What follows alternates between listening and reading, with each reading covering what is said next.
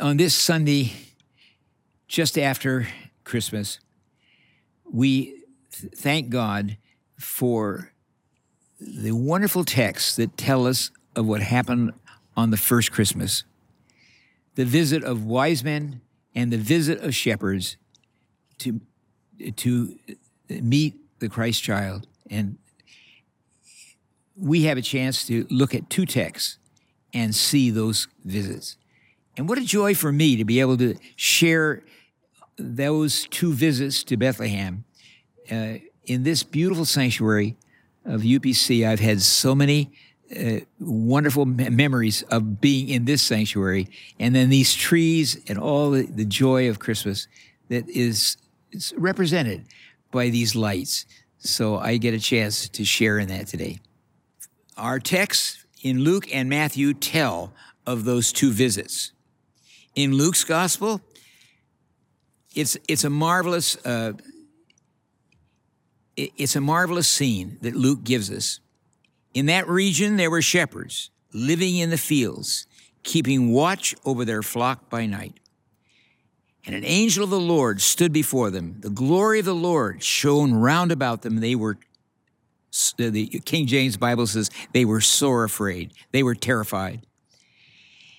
But the angel said to them, "Do not be afraid, for look, I am bringing you good news of great joy for all people. For to you is born this day in the city of David a Savior who is Messiah, the Lord, Christ the Lord. And this will be a sign for you. You will find a child wrapped in bands of cloth, lying in a manger." And then, by surprise, suddenly there was with the angel the text says a plethora, a multitude of the heavenly hosts.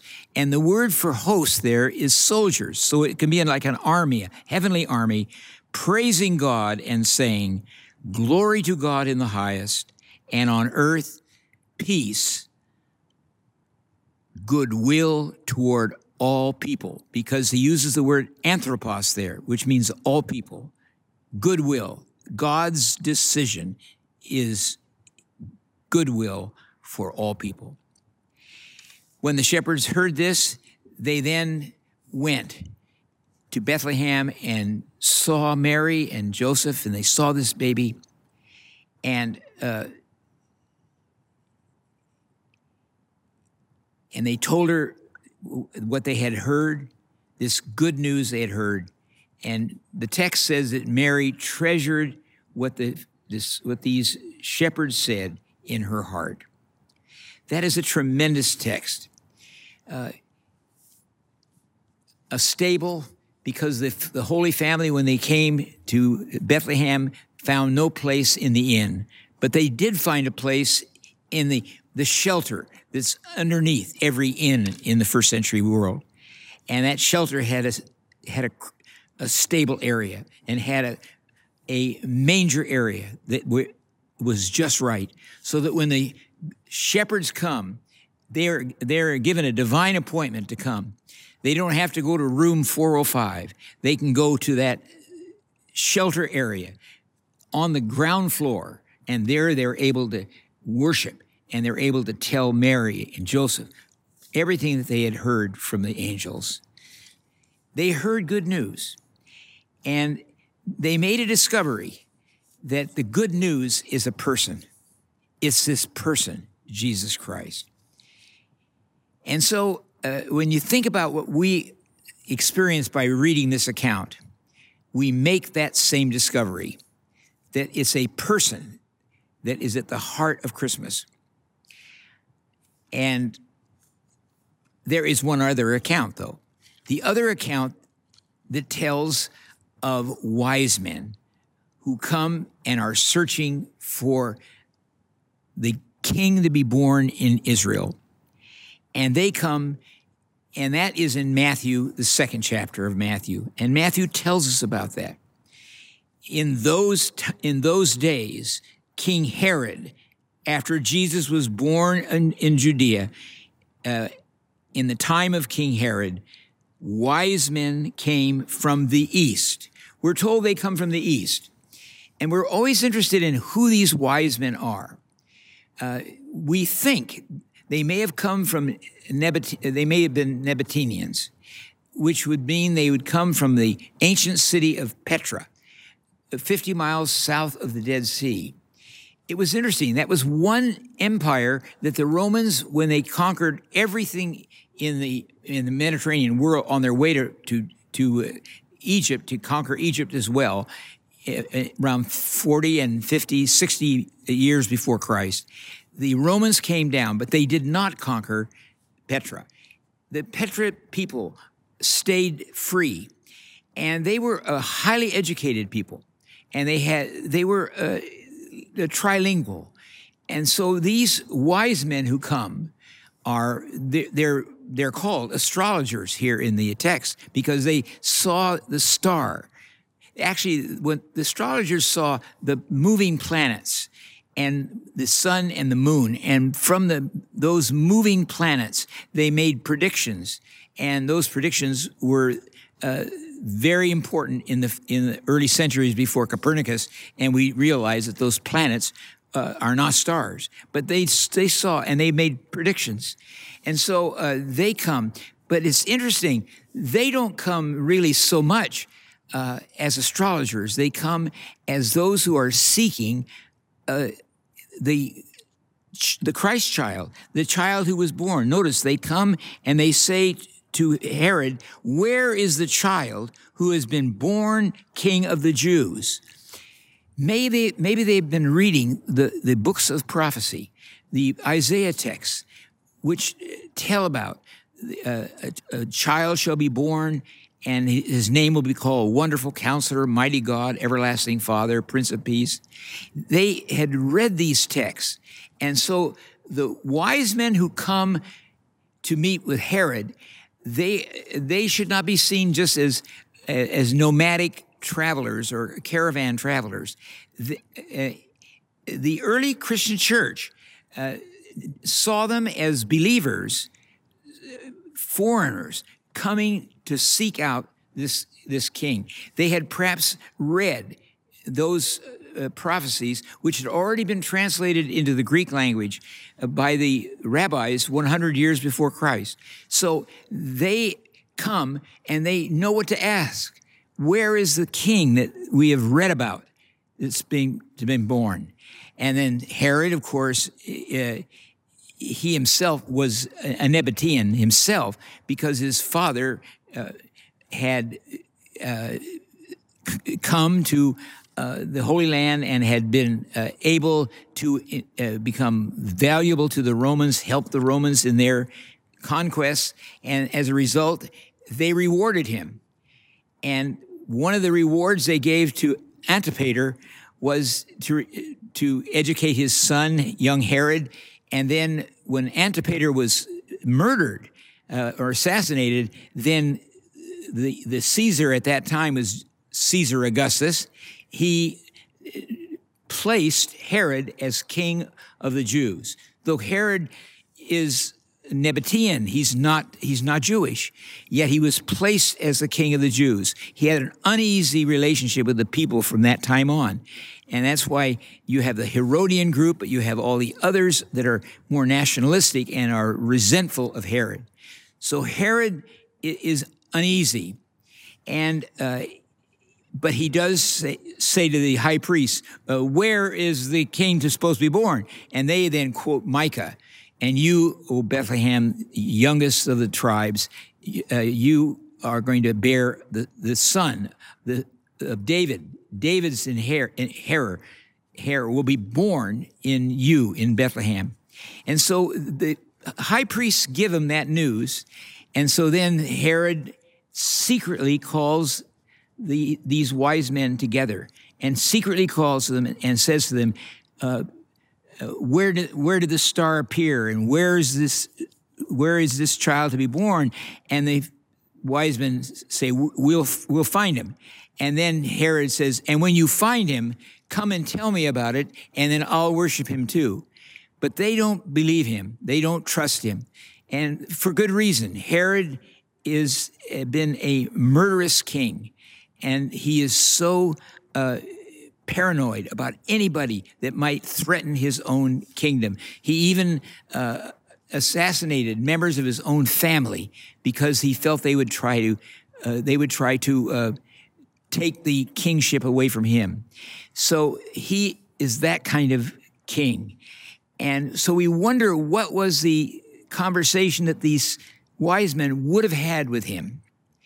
And that makes me want to take you to World War II.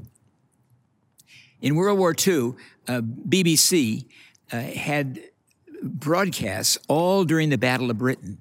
And it was a very harsh time for England. And they would have various actors would perform things to try to cheer up the people. And one of the things they did was they asked Dorothy Sayers, the detective story writer, who's also a very earnest and thoughtful Christian, they asked her if she'd write a play that could be played in Great Britain for the people, a radio play. And so she did. She wrote a play called The Man Born to be King. And it had 43 actors. It started to perform in December of 1941. That was a very harsh time in the Battle of Britain. United States is not in the war. They don't know how it's going to go. Europe by then Western Europe is completely under the control of Nazi Germany.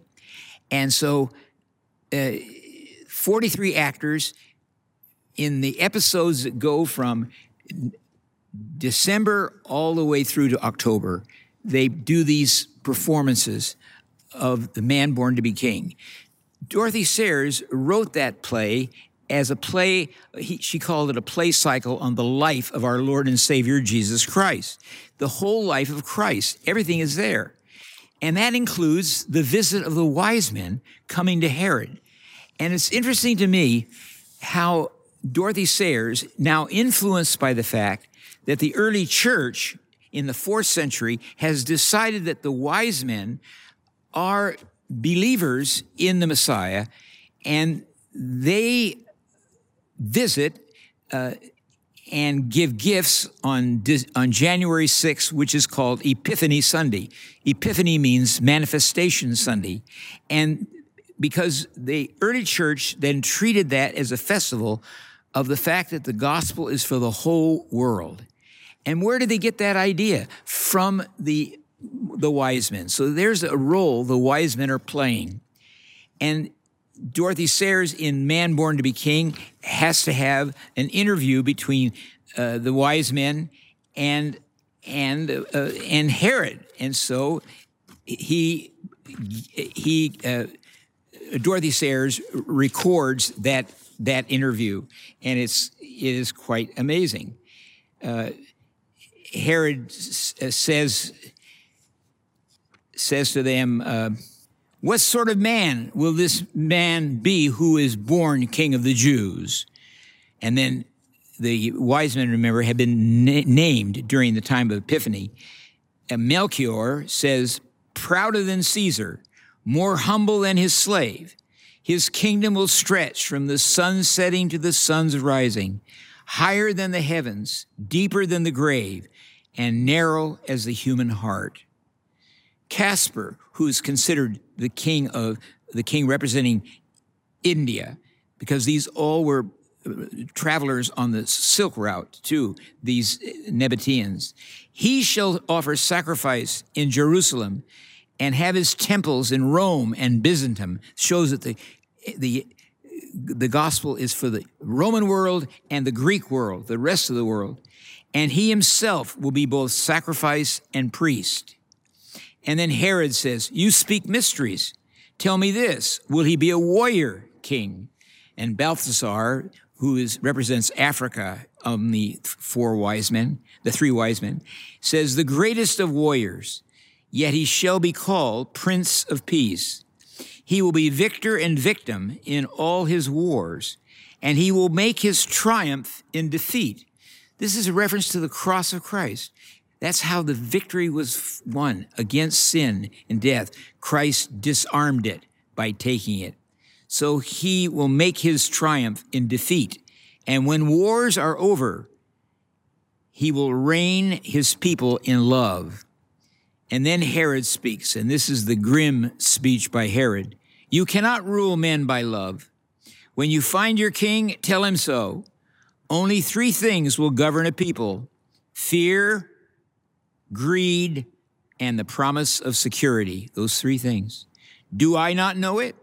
Have I not loved, and I've been a stern ruler? I'm dreaded and hated, yet my country is prosperous. Her border is at peace. But whenever I loved, I found treachery. And now he's referring to his wife, his children, his brothers. He had had them all assassinated because they were threats to his kingdom, he felt. Yet my country is prospered, and her borders are at peace. But whenever I loved, I found treachery. Wife, children, brother, all of them. Love is a traitor, Herod says. It has betrayed me. It betrays all kings. It will betray your Christ. Give him that message from Herod the king. Herod's wrong. It's not the truth. And the wise men, they're suspicious of Herod. And when they go and they see the child, they worship the child. They are believers. That's why the Epiphany honors the wise men. And that's the tradition of the honor of the wise men, Epiphany, when the manifestation occurs that the gospel is for the world. And they worship him.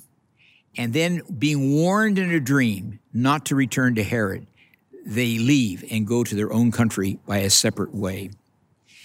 Well, there's 2 separate visits to Bethlehem. The visits of these shepherds, how we rejoice with them. They're not looking for anything, and they are surprised. And that really is what joy is, a total surprise. They're surprised. And then this army chorus sings to them.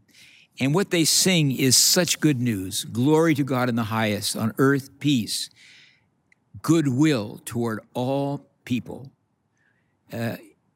This goodness is for the world. And they come and they share it.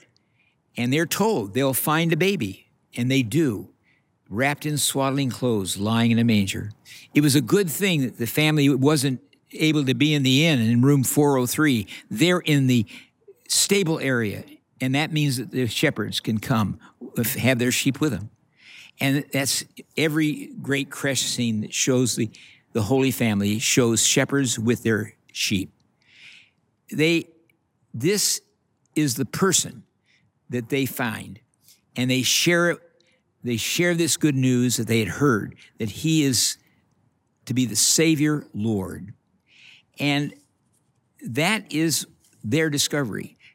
If you go to Bethlehem, what do you discover? What do we discover that's in these 2 accounts? Do we see the universality of the gospel? Do we see the fact that good news is not just for us? These wise men represent that.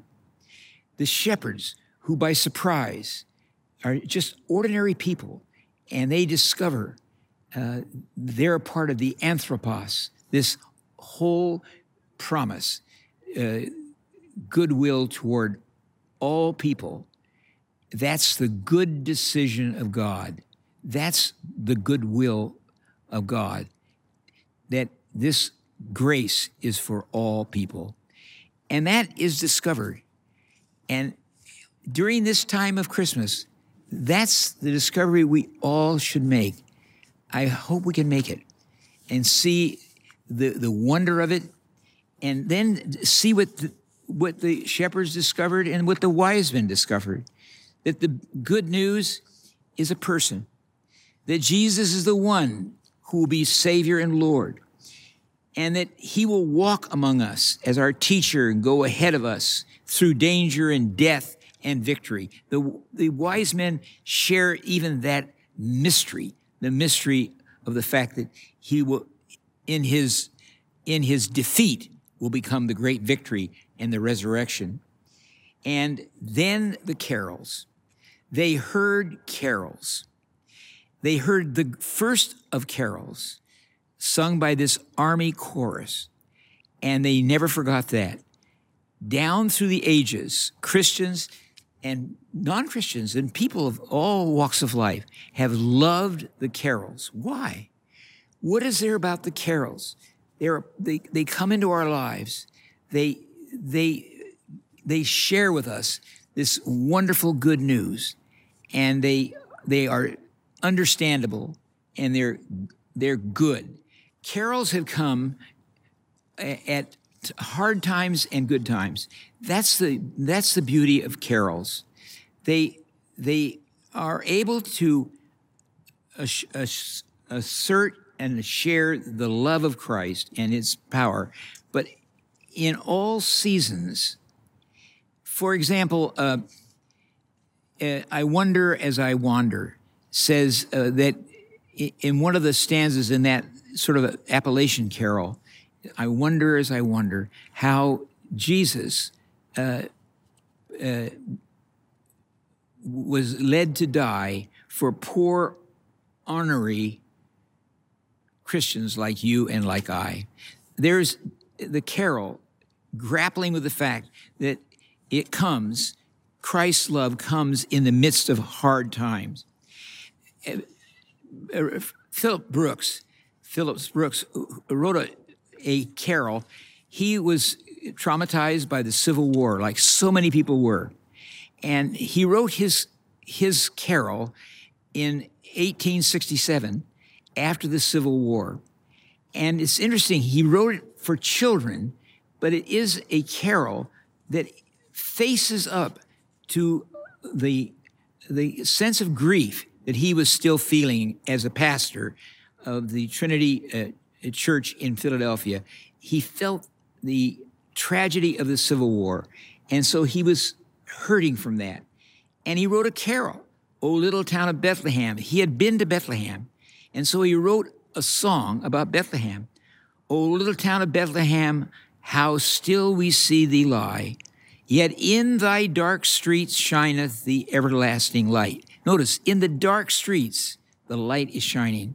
It's almost like Isaiah 9. The people who walked in darkness has seen a great light. And then he goes on, oh, no ear can hear his coming, but in this world of sin, and a man who's just gone through the Civil War is feeling it, just like Lincoln did in Second Inaugural Address. There's a world of sin where meek souls will receive him still. The dear Christ enters in. He enters in even a world where there are Herods and where there are terrible things happening. And then he ends his carol, cast out our sin and enter in, be born in us today. There you have the power of a carol.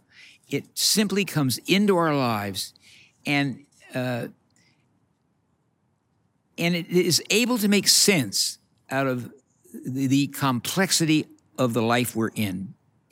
One of my favorite carols actually is in the middle of an oratorio, and it is in the Hodie by Ralph Vaughan Williams. And his wife, Ursula, wrote a great carol in the middle of that oratorio. And I especially like that carol that she wrote. Promise fills the sky with light. Stars and angels dance in flight. Joy of heaven shall now unbind chains of evil from mankind. Love and joy their power shall break, and for a newborn prince's sake, never since the world began, such a light, such dark did span. I absolutely love that carol, just like O Little Town of Bethlehem in its simplicity. And Ursula Vaughan Williams has captured it in a profound way. The joy of heaven shall now unbind chains of evil from mankind.